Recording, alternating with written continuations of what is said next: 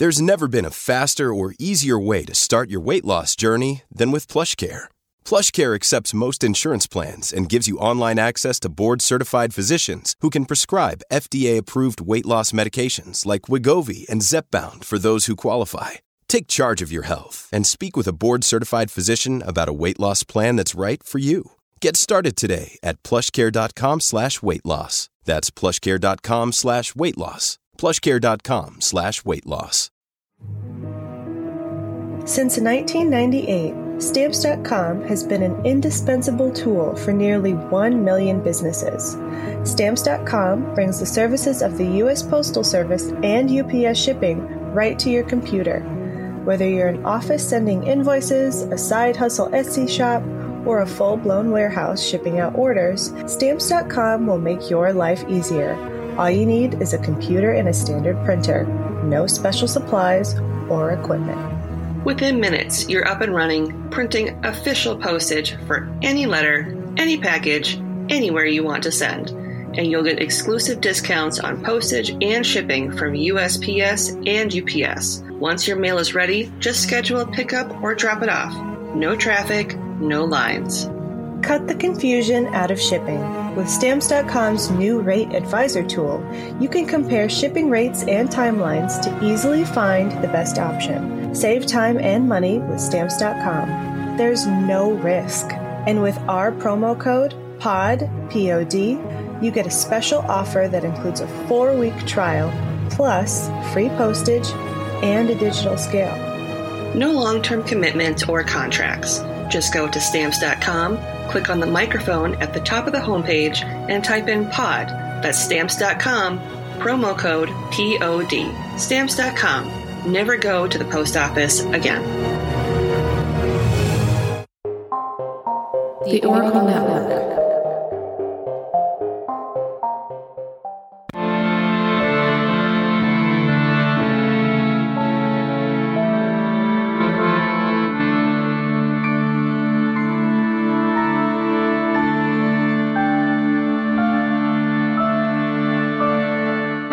Hello and welcome to Ye Olde Crime, where we discuss the funny, strange, and obscure crimes of yesteryear. I'm your host, Lindsay Valenti, and with me is my sister and co-host, Maddie Stengel. Hello. Good morning. How are you? I'm sleepy. Me too. It's a sleepy day. It's a sleepy, slightly snowy day. Yeah, it's what we would call here in Minnesota a dusting. It's very light. Willie was super excited about it. He was like, oh my God, snow! It's like very light, dry snow. It's not gonna stick around. It's like Hollywood snow. Yeah. It's just a bunch of like soap flakes. Oh my gosh, and Willie's just eating them up. Soap. Where are the squirrels? Just starts burping bubbles. He would too. All right.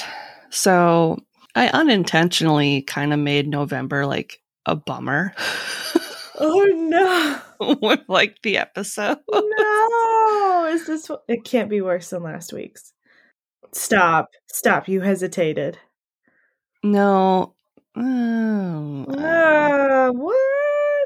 I don't know. I don't know.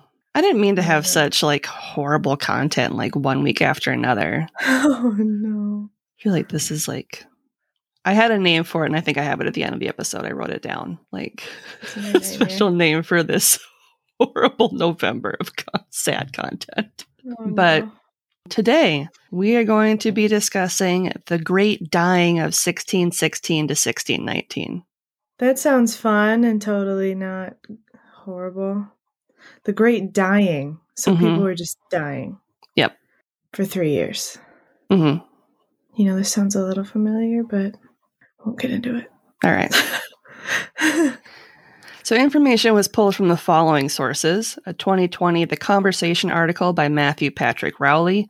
A 2014 Cult Nation article by Mark Lasky. 2012 Slate article by Madeline Johnson.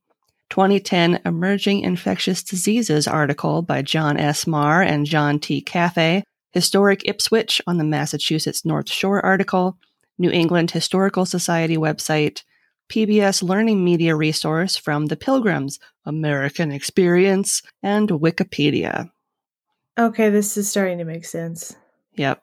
This is like, hey, let's go to another country where I'm sure there will be no consequences of our actions at all. Can totally be on a different land. Yep. Different climate. And links to all of these articles will be included in the show notes. You ready? I guess. It's just, I want wig snatching. 2021, January 2021 needs to be like 2022. Oh no. I don't want to go back in time. I don't want to go back in time either. Okay, 2022. Only lighthearted stories for January. I promise January will be joyful, and I will just have funny stories in January to reward you for making it through. Oh no. Everybody's like, oh yeah, the Pilgrims. It's like, oh yeah, the Pilgrims. Yep. Ruh-roh. So for those of our listeners who don't live in America, tomorrow will be our nation's Thanksgiving celebration. And as we were taught in school, Thanksgiving was a time when the Pilgrims, who left England to start a new life in the Americas, shared a meal with the indigenous Wampanoag peoples in Plymouth, Massachusetts. And it was all nice, and they had cornucopias of fresh fruits and vegetables, and they gathered and they were just so happy, and then they murdered lots of turkeys, and they were still happy. Mm-hmm. That's what we were taught. Yep. As children. Yes. What gets glossed over in the history books is the fact that the Pilgrims, who arrived via the Mayflower, weren't stumbling upon a land of divine providence, as they believed when they landed at Plymouth Rock. Nope. The land that, quote, God had prepared for them, end quote, was actually the remnants of Wampanoag villages that had been decimated by plague. Yeah, I didn't get that part. Nope. In school. Didn't hear about that part. Nope. So pass the sweet potatoes and tuck in your napkin, because we're going to talk about how the Europeans brought forth a plague that would wipe out almost all of the indigenous peoples of the New England territories. That's what we consider modern-day terrorism today. No longer a whoopsie. Yeah. Some of the first Europeans who visited the areas between Maine and Massachusetts included the English, Dutch, and Portuguese fishermen, French fur traders, and Basque whalers. You know, it makes sense that the Portuguese people were there, but I don't hear a lot about Portuguese. I hear Dutch and French and English. Yeah, I didn't think about the Portuguese either. But that makes sense, you know, like they're all pretty close together in the islands, and if they would get word about fur, go find it. Not to mention, we probably had a very abundant fishing areas, apparently. Yeah. Did not think about the Portuguese. Mm-mm. What a surprise. Quelle surprise. Some of the earliest documented explorers include a French vessel that fished in the Grand Banks off Newfoundland as early as 1504. That doesn't count because that's Canada. Okay, all right. But it is in the North America. And it's reaching, literally. Well, so high up. it's close to Maine. It's close to Maine. It is. So within 15 years, 100 European ships had come to Grand Banks and brought with them diseases such as smallpox, measles, tuberculosis, cholera, and the bubonic plague. Oh, just those, huh? Yep. Little trading card illnesses. Yep. It's like the Pokemon of plagues. Honestly, because a lot of them came from rats. So literally. Exactly. Instead of catching them all, they released them all. Yep. Rattus rattus, I don't choose you, which is the Latin name for the black rat. The rat's so nice, they named it twice. In 1586, Maine's Passamaquoddy population, which was amongst the first of the tribes to make contact with the Europeans, were nearly wiped out by a typhus epidemic, and other diseases took their numbers down from 20,000 to 4,000. Wow.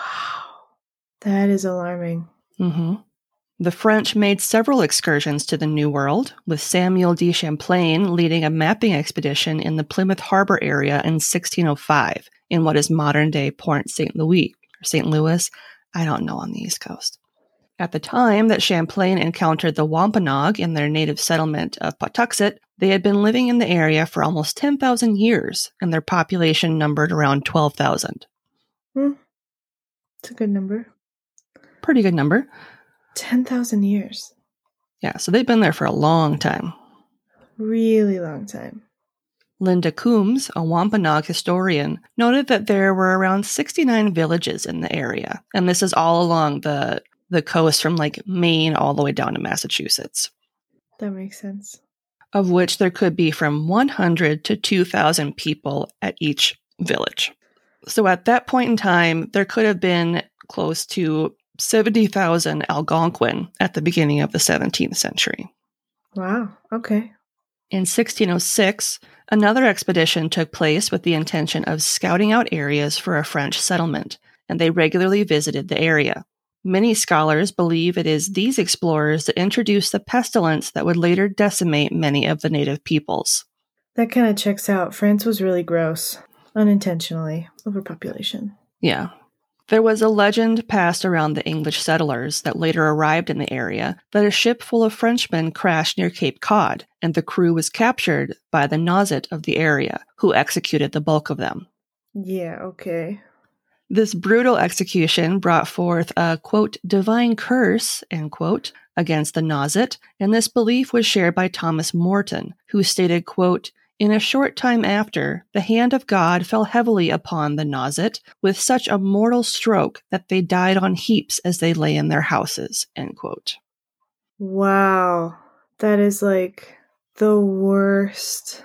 That's, oh gosh. No. What? That just really makes me upset. Well, you know, God was all about plagues back in the Old Testament. That was his jam. Yeah, and he was like, these guys don't know about the Old Testament, so I'm just gonna give them a quick, history lesson. Quick review before we go into the new one, where I'm nice again. Yep, this is the Cliff Notes version. Right. Cotton Mather embellished this tale, stating that one of the French... I know, not Cotton Mather. Cotton Mather. Who, for those of you that are familiar with the name, but not necessarily why, he was one of the people during the Salem witch trials. He's trash. Literal human trash. Yeah, he is a garbage person. He's a black rat. Exactly. He is a ratus. Mm-hmm. So Cotton Mather embellished this tale, stating that one of the French sailors had supposedly, quote, warned those tawny pagans that God, being angry with them for their wickedness, would not only destroy them all, but also people the place with another nation, end quote. Gross. Yep. This religious bullshit aside, there is a record in 1614 of a French craft crashing, and some of the men were taken captive by the Nausets and enslaved. 2 of the men were ransomed in 1615 to Thomas Dermer, who was an English captain. When questioned, neither of the survivors mentioned any of their former shipmates passing from disease. So as far as they know, none of them had been sick on their voyage and after they had arrived in the New World. Okay. That doesn't mean anything, but... No. Along the Maine coast, where the French and Abenaki frequently traded with one another, an outbreak was reported in 1616 by Father Pierre Baird. This French Jesuit missionary wrote, quote, the Abenaki are astonished and often complain that since the French mingle and carry on trade with them, they are dying fast and the population is thinning out, end quote. Oh, that had to be so scary. Yeah. Captain Richard Vines, an explorer from England who spent the winter of 1616 in Maine, also noted that the locals, quote, were sore afflicted with the plague, for that the country was in a manner left void of inhabitants, end quote. That's awful. In New Hampshire, along the Merrimack River, the 1616 plague killed 3 out of every Penacooks. And in Massachusetts, it almost obliterated the Agawam and Namkieg tribes. So almost just completely wiped them out. Yeah, it almost made them extinct, basically. I was just going to say, there's really no other way of saying that. Mm-hmm. It didn't take long for this unknown epidemic to spread along a 15-mile wide path from Maine along the trade routes frequented by the Abenaki as they traveled south to barter for corn and other such provisions with their Algonquin neighbors. Soon the villages along this route became virtually deserted as they were blighted by the disease. In the words of Thomas Morton, who was one of the first colonists from the Mayflower, quote, "For in a place where many inhabited, there hath been but one left alive to tell what became of the rest, the living being, as it seems, not able to bury the dead. They were left for the crows, kites, and vermin to prey upon. And the bones and skulls upon the several places of their habitations made such a spectacle after my coming into those parts, it seemed to me a newfound Golgotha." End quote. That's horrifying. Mm-hmm. And those animals feasting on them would have just spread it more. Mm-hmm. Awful. Can you imagine? Like, that's literally something out of, like, a horror film. It's like something out of the apocalypse. I can't imagine that. Like, I know that there were certain parts of the world that had really horrific COVID numbers, but we never, like, I didn't see dead bodies in the street being picked at by animals. Yep. Like, oh, yeah. Where would you like to go back in history? Never, nowhere, thanks. Yep, exactly. I'm good. Can I have a bubble? Yeah. 1618 seemed to be the height of the epidemic, and it also happened to be the year that a strange comet flew over New England. The medicine men of the Pennacook and Wampanoag tribes viewed this cosmic event as an extremely ill omen, a confirmation that the disease responsible for wiping out their people was soon going to spread. Unfortunately for them, this omen would prove to be correct. Oh, just a bunch of pretty space dust that scared them. Mm-hmm. Oh. The plague tore through the Massachusetts Bay, taking out the indigenous populations by the thousands. Jeez. It's reported that the plague went from the Kennebec and Penobscot rivers of southern Maine as far south as Narragansett Bay in Rhode Island. The highest concentrated areas of devastation was Boston Harbor and Plymouth Bay, both of which were frequented by Europeans. Those damn Europeans. So, I mean, it made sense that those two areas, which were highly concentrated, would spread the disease. Mm-hmm. And also, no matter what you do, ships carry critters. Yep. It's still happening to this day, you know, with like certain bugs and spiders and stuff. So, sorry about it. In 1619, Captain Thomas Dermer wrote that, quote, "Ancient plantations, not long since populous, now lay utterly void. In other places, a remnant remains, but not free of sickness," end quote. Oh. Depending on what village you visited, the plague claimed 75 to 90% of the indigenous population. Not to mention there were several settlements where the entire village had been wiped out. This is crazy. Especially since, you know, I was taught much later that we were giving smallpox to them when we were super established. Mm-hmm.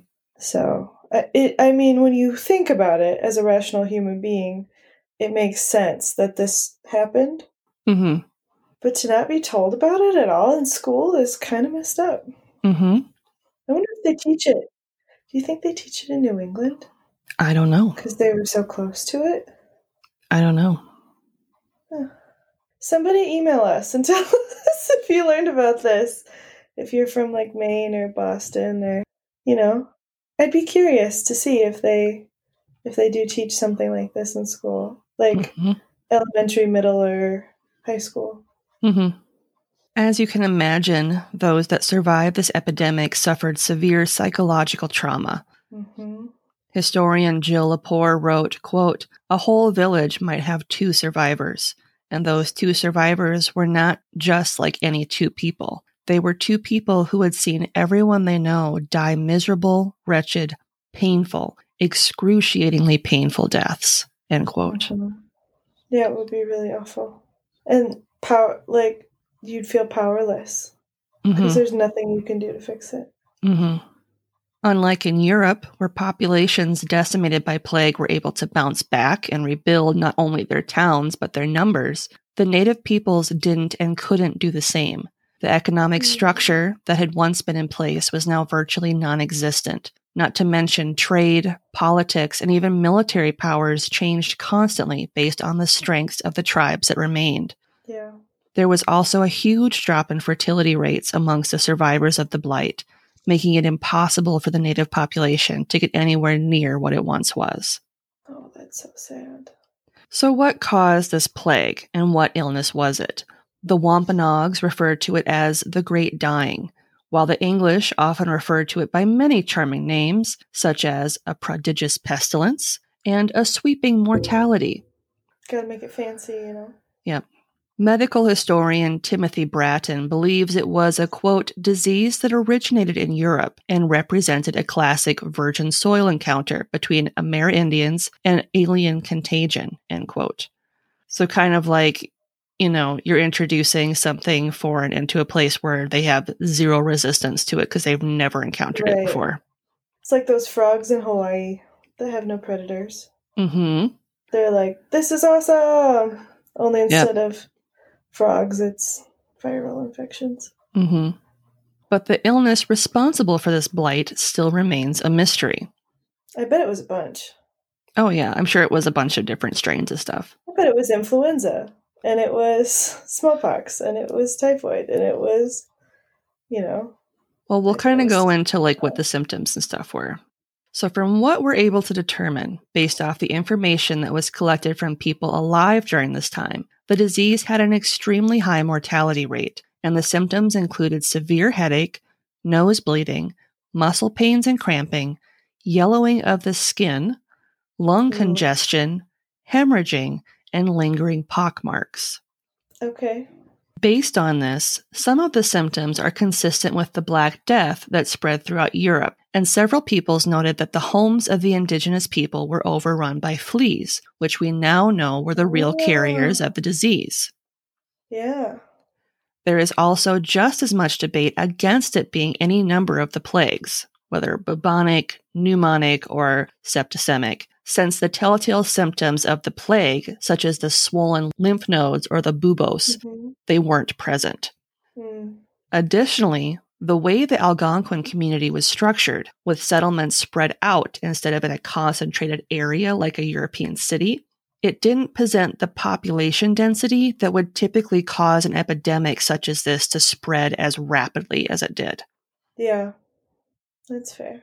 Not only that, but the type of flea that carried the bacteria needed to cause the plague, it wasn't native. And in some of these areas, it necessarily wasn't very close to the bays where all the Europeans were coming through. That doesn't mean it couldn't have been spread by people who were going through and doing trade with other tribes, but would have been harder. It would have been harder.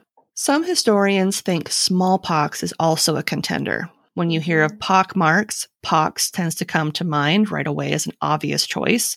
But there are some holes in this theory, which include the fact that adult Europeans, who had by this time in history become more resistant to the disease, were unlikely to have contracted it and been able to keep it incubated enough over the 6-week voyage to be able to pass it along to the natives. Okay. And children... Did they have children? Well, children who were the most affected by the disease wouldn't be arriving in the New World in any sort of mass until over a decade after the plague ravaged the area. Okay. Interesting. Daniel Gookin, who was one of the earliest colonists in the Massachusetts area, took an interest in learning more about the disease and its effects. He noted, quote, discoursed with some old Indians who were in their youth at the time of the epidemic, who say that the bodies all over were exceedingly yellow, and described it by a yellow garment that they showed me, both before they died and afterwards, end quote. So they were jaundiced. Yeah, they were very jaundiced.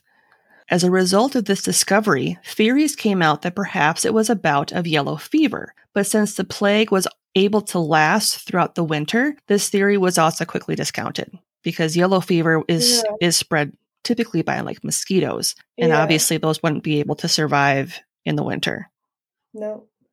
Other proposed diseases that could be the potential cause for this pandemic included typhus, chickenpox, trichinosis, influenza, cholera, diphtheria, malaria, measles, typhoid, scarlet fever, tuberculosis, hepatitis, meningitis, and a new theory, leptospirosis. It sounds cute, but you know it's not. Yeah. So in regards to leptospirosis. It's been proposed that this illness, which is carried in black rats, which were not native to North America, is the real culprit. And I'm not saying this is the answer, like we've discovered it, but it's a very compelling argument. Okay. The disease spread through urine, which would contaminate the water, mud, and soil. Yeah. When these black rats are peeing everywhere. Yeah. Leptospirosis is a zoonotic disease, which means it's a bacteria that lives in animal hosts. The main host for this fun little bacteria is the black rat, as I mentioned, because they are the only animal whose kidneys can hold up against multiple infections of this bacterium. Gross. Fun fact, the kidney of the black rat is so bad at doing its job that each time the rat pees, a single drop of its urine would contain hundreds of thousands of this bacteria. Gross. Another fun fact, just 10 of these spirochetes, is that how you say it? Spirochetes? Maybe, I don't know. I would assume so. Would kill a hamster via violent hemorrhaging in just 10 days. Wow. So just 10 of these, and they're peeing hundreds of thousands with just a single drop of urine. Man, okay. The Leptospira are single-celled bacteria that metabolize iron to survive and secrete an enzyme that basically bursts open red blood cells like a piñata at a kid's party. So that they can get them. Yep. And due to their corkscrew shape, they're able to tunnel their way into organs and cell membranes to avoid the body's natural immune system. Horrifying. And you may be thinking to yourself, well, if you have a great immune system and the white blood cells attack this thing, surely you could beat it fairly quickly.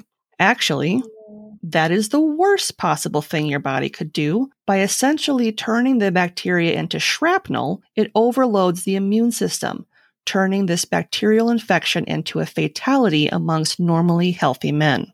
So it actually did better with healthier people. Exactly. So how did this infect the Algonquins?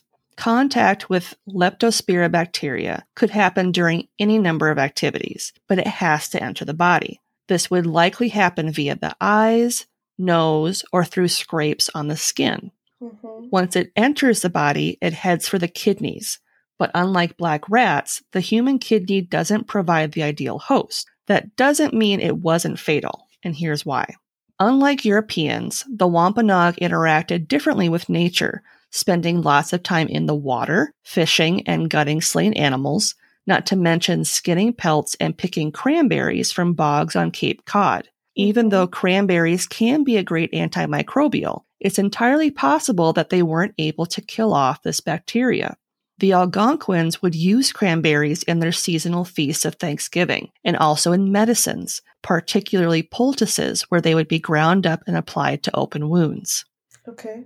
And as we know, the more of these bacteria that you can get into your bloodstream, the more likely it'll kill you. Mm-hmm. And chances are this is a local remedy that they may have been using as soon as people got sick, and they in fact made it worse. I'm not saying that's true. It's just a theory. But it's a possibility. Yeah. A strong possibility. Yeah.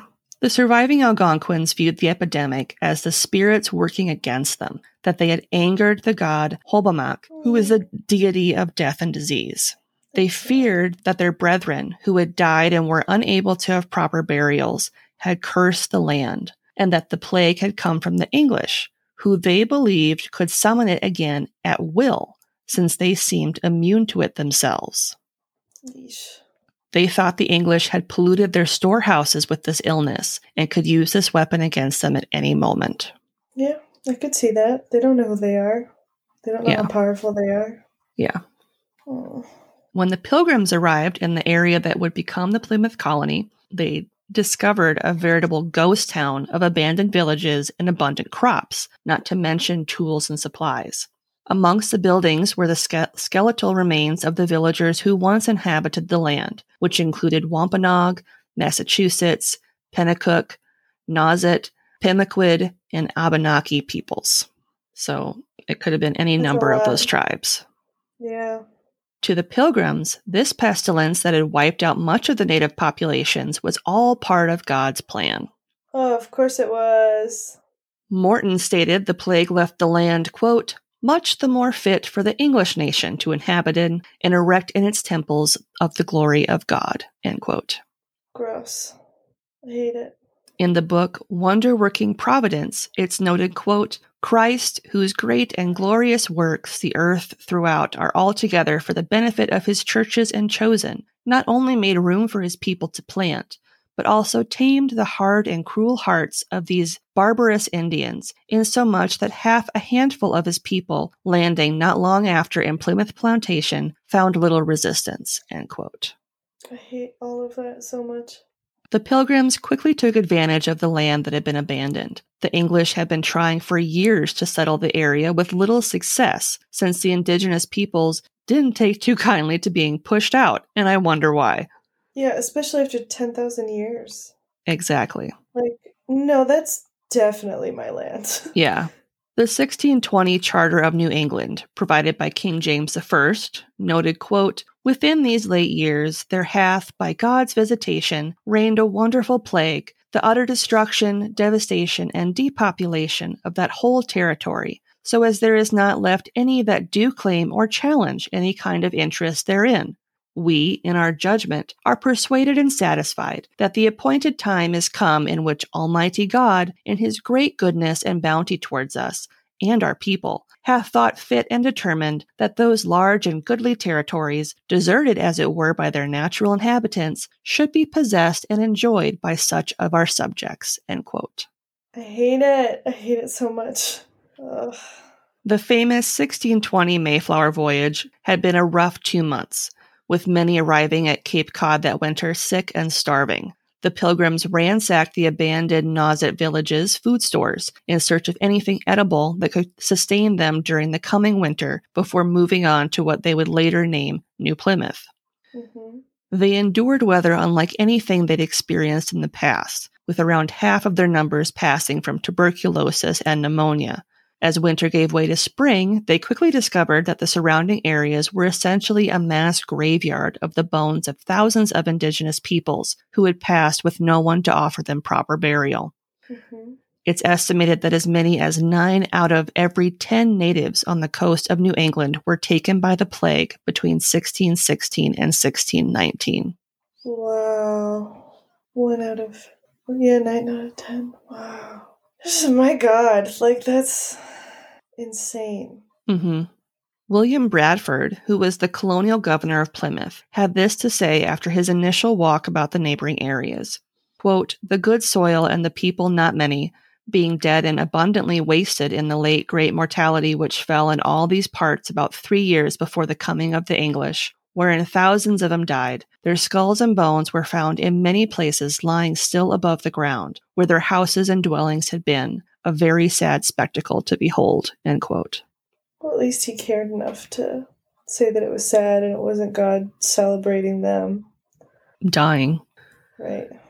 In the spring of 1621, the Pilgrims were visited by Tisquantum, a Patuxet who had been abducted from his home in 1614 by an Englishman named Thomas Hunt. Tisquantum, who is often referred to as Squanto in history books, missed the epidemic that decimated his home during his years in captivity, during which he learned English. Tisquantum had returned to his village in 1619 to find that his entire tribe had been wiped out, at which time he went to live with the Wampanoags. When the English arrived in Plymouth, he helped bridge the language barrier between the local Pokanoket and the Pilgrims in March of 1621. He lived with the Pilgrims for 20 months, essentially teaching them all they would need to know to survive, like the fur trade and how to grow native crops, since all the ones they had brought over from England had failed. Unfortunately for Tisquantum, just like those before him, he too later contracted and passed from the Indian fever during an expedition to Cape Cod in November of 1622. Sad. The Wampanoag people had almost been wiped out, but their numbers were still much larger than the numbers of Pilgrims who had arrived at Plymouth. They could have easily attacked the Pilgrims and taken back their villages, but they never did. Part of this was due to the fact that they were worried that the hostile Narragansetts to the south were going to overpower them. As a result, Massasoit, who was the leader of the Wampanoag Confederacy, made a point of establishing peaceful relations with the English settlers. As more and more English settlers continued to travel across the sea to settle in the colony of Plymouth, more and more epidemics would sweep through the already decimated native communities. This included the Great Smallpox Epidemic of 1633, the Universal Sickness of 1645, the Plague and Pox of 1650 to 1651, and the Bloody Flux of 1652. During these times of continued plague, wars would break out between the Algonquin regions, such as the Pequot War of 1636 to 1638. This conflict was between the Mohegans and the Pequot. The Mohegans, who were allied with the English, were able to come out victorious, and the Pequot that weren't slaughtered were enslaved. Awesome. The Algonquin people had no beliefs in the end times, and those who had survived the Great Dying and all of the subsequent epidemics started to look towards the Pilgrims and their Christian God for answers, which of course became exploited by people like John Eliot. What? No. Not them. John was a pastor of the First Church of Roxbury, and he translated their Christian texts into the Massachusetts language, and also put up praying towns for missionary purposes. Interesting.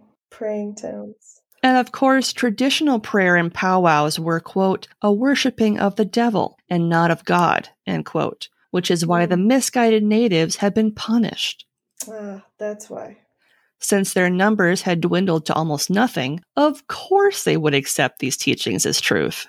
Yeah. Sure. Following the Pequot War, the colonists' attitudes towards the Algonquin began to shift, and eventually it boiled over into King Philip's War in 1675 to 1678, a conflict that involved almost the entirety of the New England Algonquin population against the English colonists. The war was disastrous for both sides of the conflict, but especially for the Algonquins, who found themselves the losers. After this, the English began to believe more than ever that both parties could no longer coexist, and so the shift began where the natives were pushed off their lands because it was God's will. Of course it was. The expulsion of the indigenous peoples became a widely accepted practice in the mid-1670s and continued throughout the expansion westward as the New England colonies continued to grow. And we all know how that played out. Super well. So with that, may your turkey be moist, your potatoes mashed, and keep an eye on those cranberries. Happy Thanksgiving. Gross. Thanks for nothing, Lindsay. Wow. I hated all of that. Sorry about it. You can still come over for Thanksgiving, though. Okay, that's good. I really love Still green love bean it. casserole. It's really good. It's a casserole, not a hot dish. All the cranberry growers out there are going to start sending us hate mail. Right. At least we'll get mail. Exactly. It's a theory. I am not saying that the cranberries were what passed the plague on. It's just I'm sharing a theory. Yep. We still to this day do not know what caused the plague. I cannot emphasize that enough. Welcome to an undisclosed location. We are Murder Incorporated. Give me one good reason why people should listen to our podcast, buddy. Because you're getting true crime from a nerd and a murderer's son all wrapped into one. Yes, my father is a murderer, and you are indeed a nerd, buddy. What else sets us apart, Harley? I truly believe our empathy for the victims and their families shines through every episode. Also, 100% of all our listeners have not been murdered. We are Murder Incorporated. Yeah. Anyway, this week's podcast plug is Murder Incorporated, one of the newest additions to the Oracle Network. Hey, welcome. Welcome, friends. Harvey and Buddy are two friends that share stories of well-known and not as well-known killers. I really enjoyed their multiple episode coverage of the case of the Amish serial killer. Nice. That sounds very intriguing. It is super effed up. I bet. So be sure to give that one a listen. And by that one, I mean, I think it was 5 episodes. So it was a very comprehensive deep dive. Mm-hmm. But it was a fascinating listen. Worth it. Worth it. And we'll include a link to their show in the show notes. And this week's listener question comes from our friend Tom. Hey, Tom. And he says, you want to get completely away from people. Understandable. Okay. Rainforest, polar ice caps, desert, under the ocean, or crazy deep underground bunker, or space station. Which do you choose? What were the options after desert? Under the ocean, crazy deep underground bunker, or space station. Well, I hate to break it to you, but I'd probably die in every scenario because it's diabetes. Can't last super long. Last like maybe 30 days. It'd be the shortest vacation ever. Depending on refrigeration in these areas. I'd like to say I'd like to go underwater, but it's also very terrifying because there are so many creatures we just like don't know about. The ocean terrifies me. The ocean is horrifying. Like space could be cool, but it's also like I feel like space is lonely.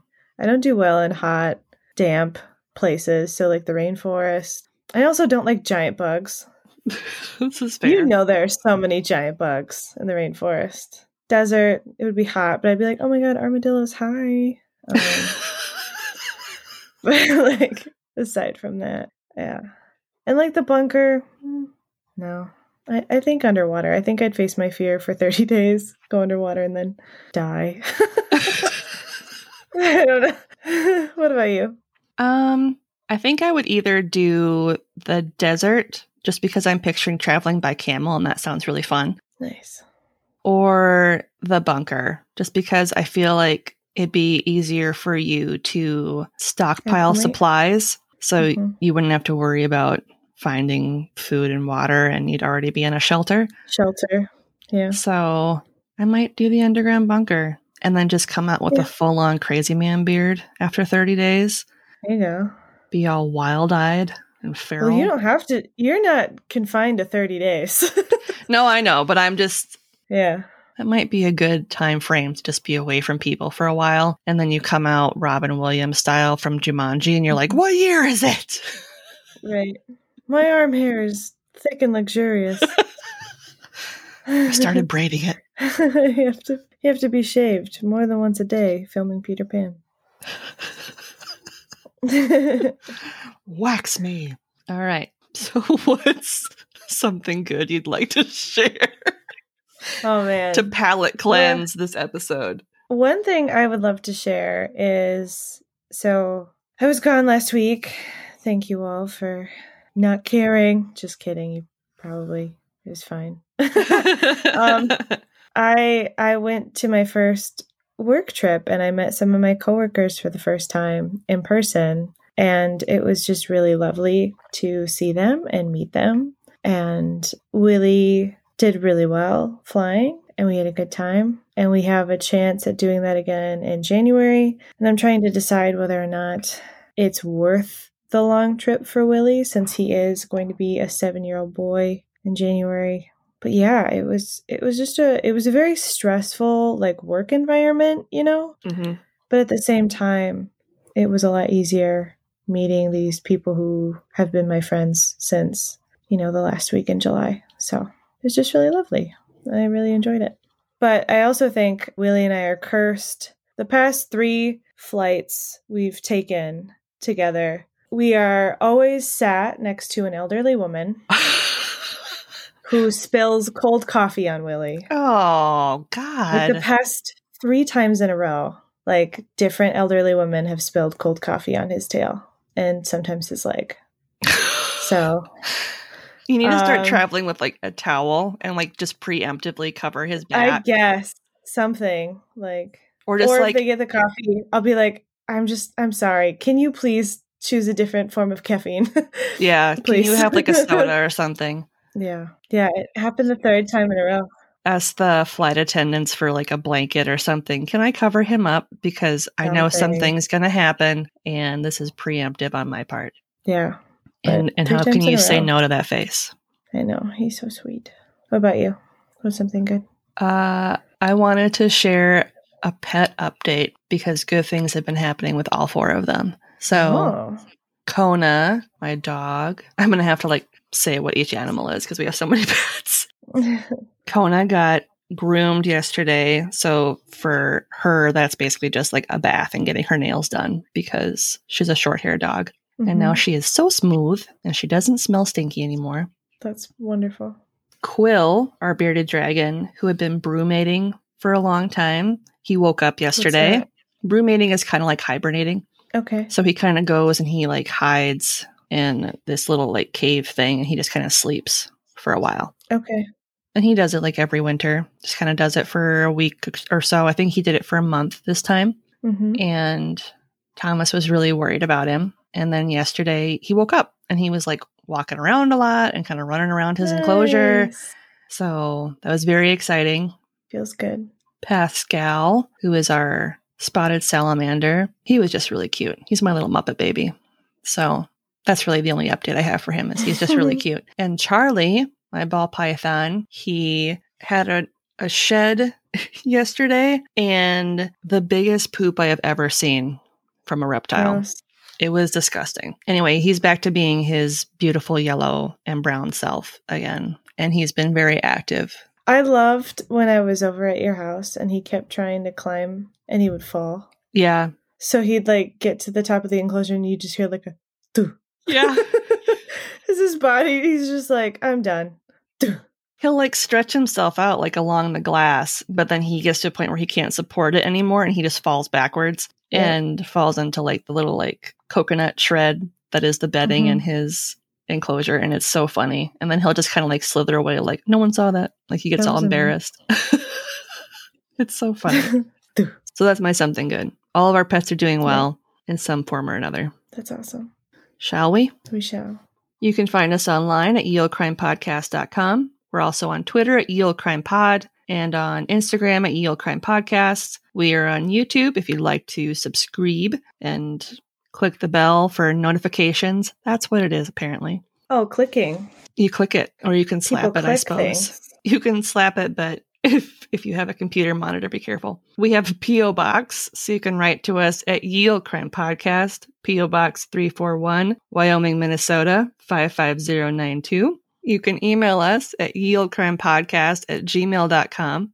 Send us your questions, story ideas, whatever you'd like to email us.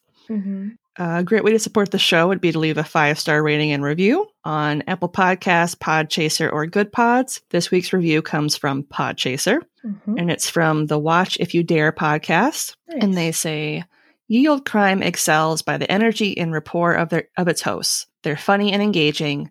What also helps is the variety of cases that are dated and lesser known. As such, the subject matter is often very interesting. Give them a listen and subscribe now. Thanks, guys. Thank you. If you'd like to support us financially, you can do so on Buy Me a Coffee with a one-time donation. You can also join our Patreon for as low as $1 a month. As we mentioned in the past, there is a sale every single week in November at our TeePublic shop. And this week it is November 23rd through the 30th, where you can get 35% off everything in the store. Nice.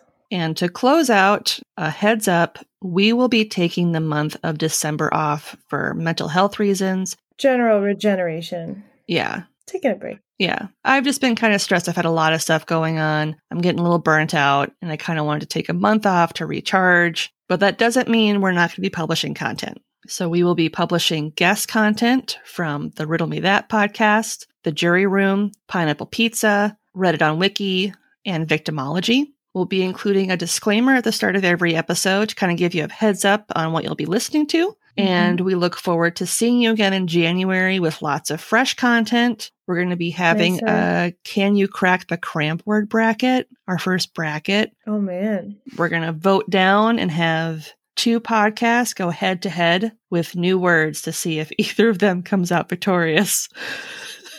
Good luck. Luck, everyone else. Yeah. And we'll come back with more full-length guest episodes, which I'm excited about. There's one that's kind of in the works right now. It may be in January, but it could possibly also be in February. We'll see. And a lot more. So from us, happy holidays. Yeah. Don't get sick. Get lots of sleep. Eat snacks and be merry. Don't feel bad for eating all the things, because that's kind of what this season's all about, is eating all the things. Season's about comfort. And if you take comfort in that little slice of cake, you do you, baby. And on that note, as always, I'm Lindsay. And I'm Madison. And we'll see you next time with another tale as old as crime.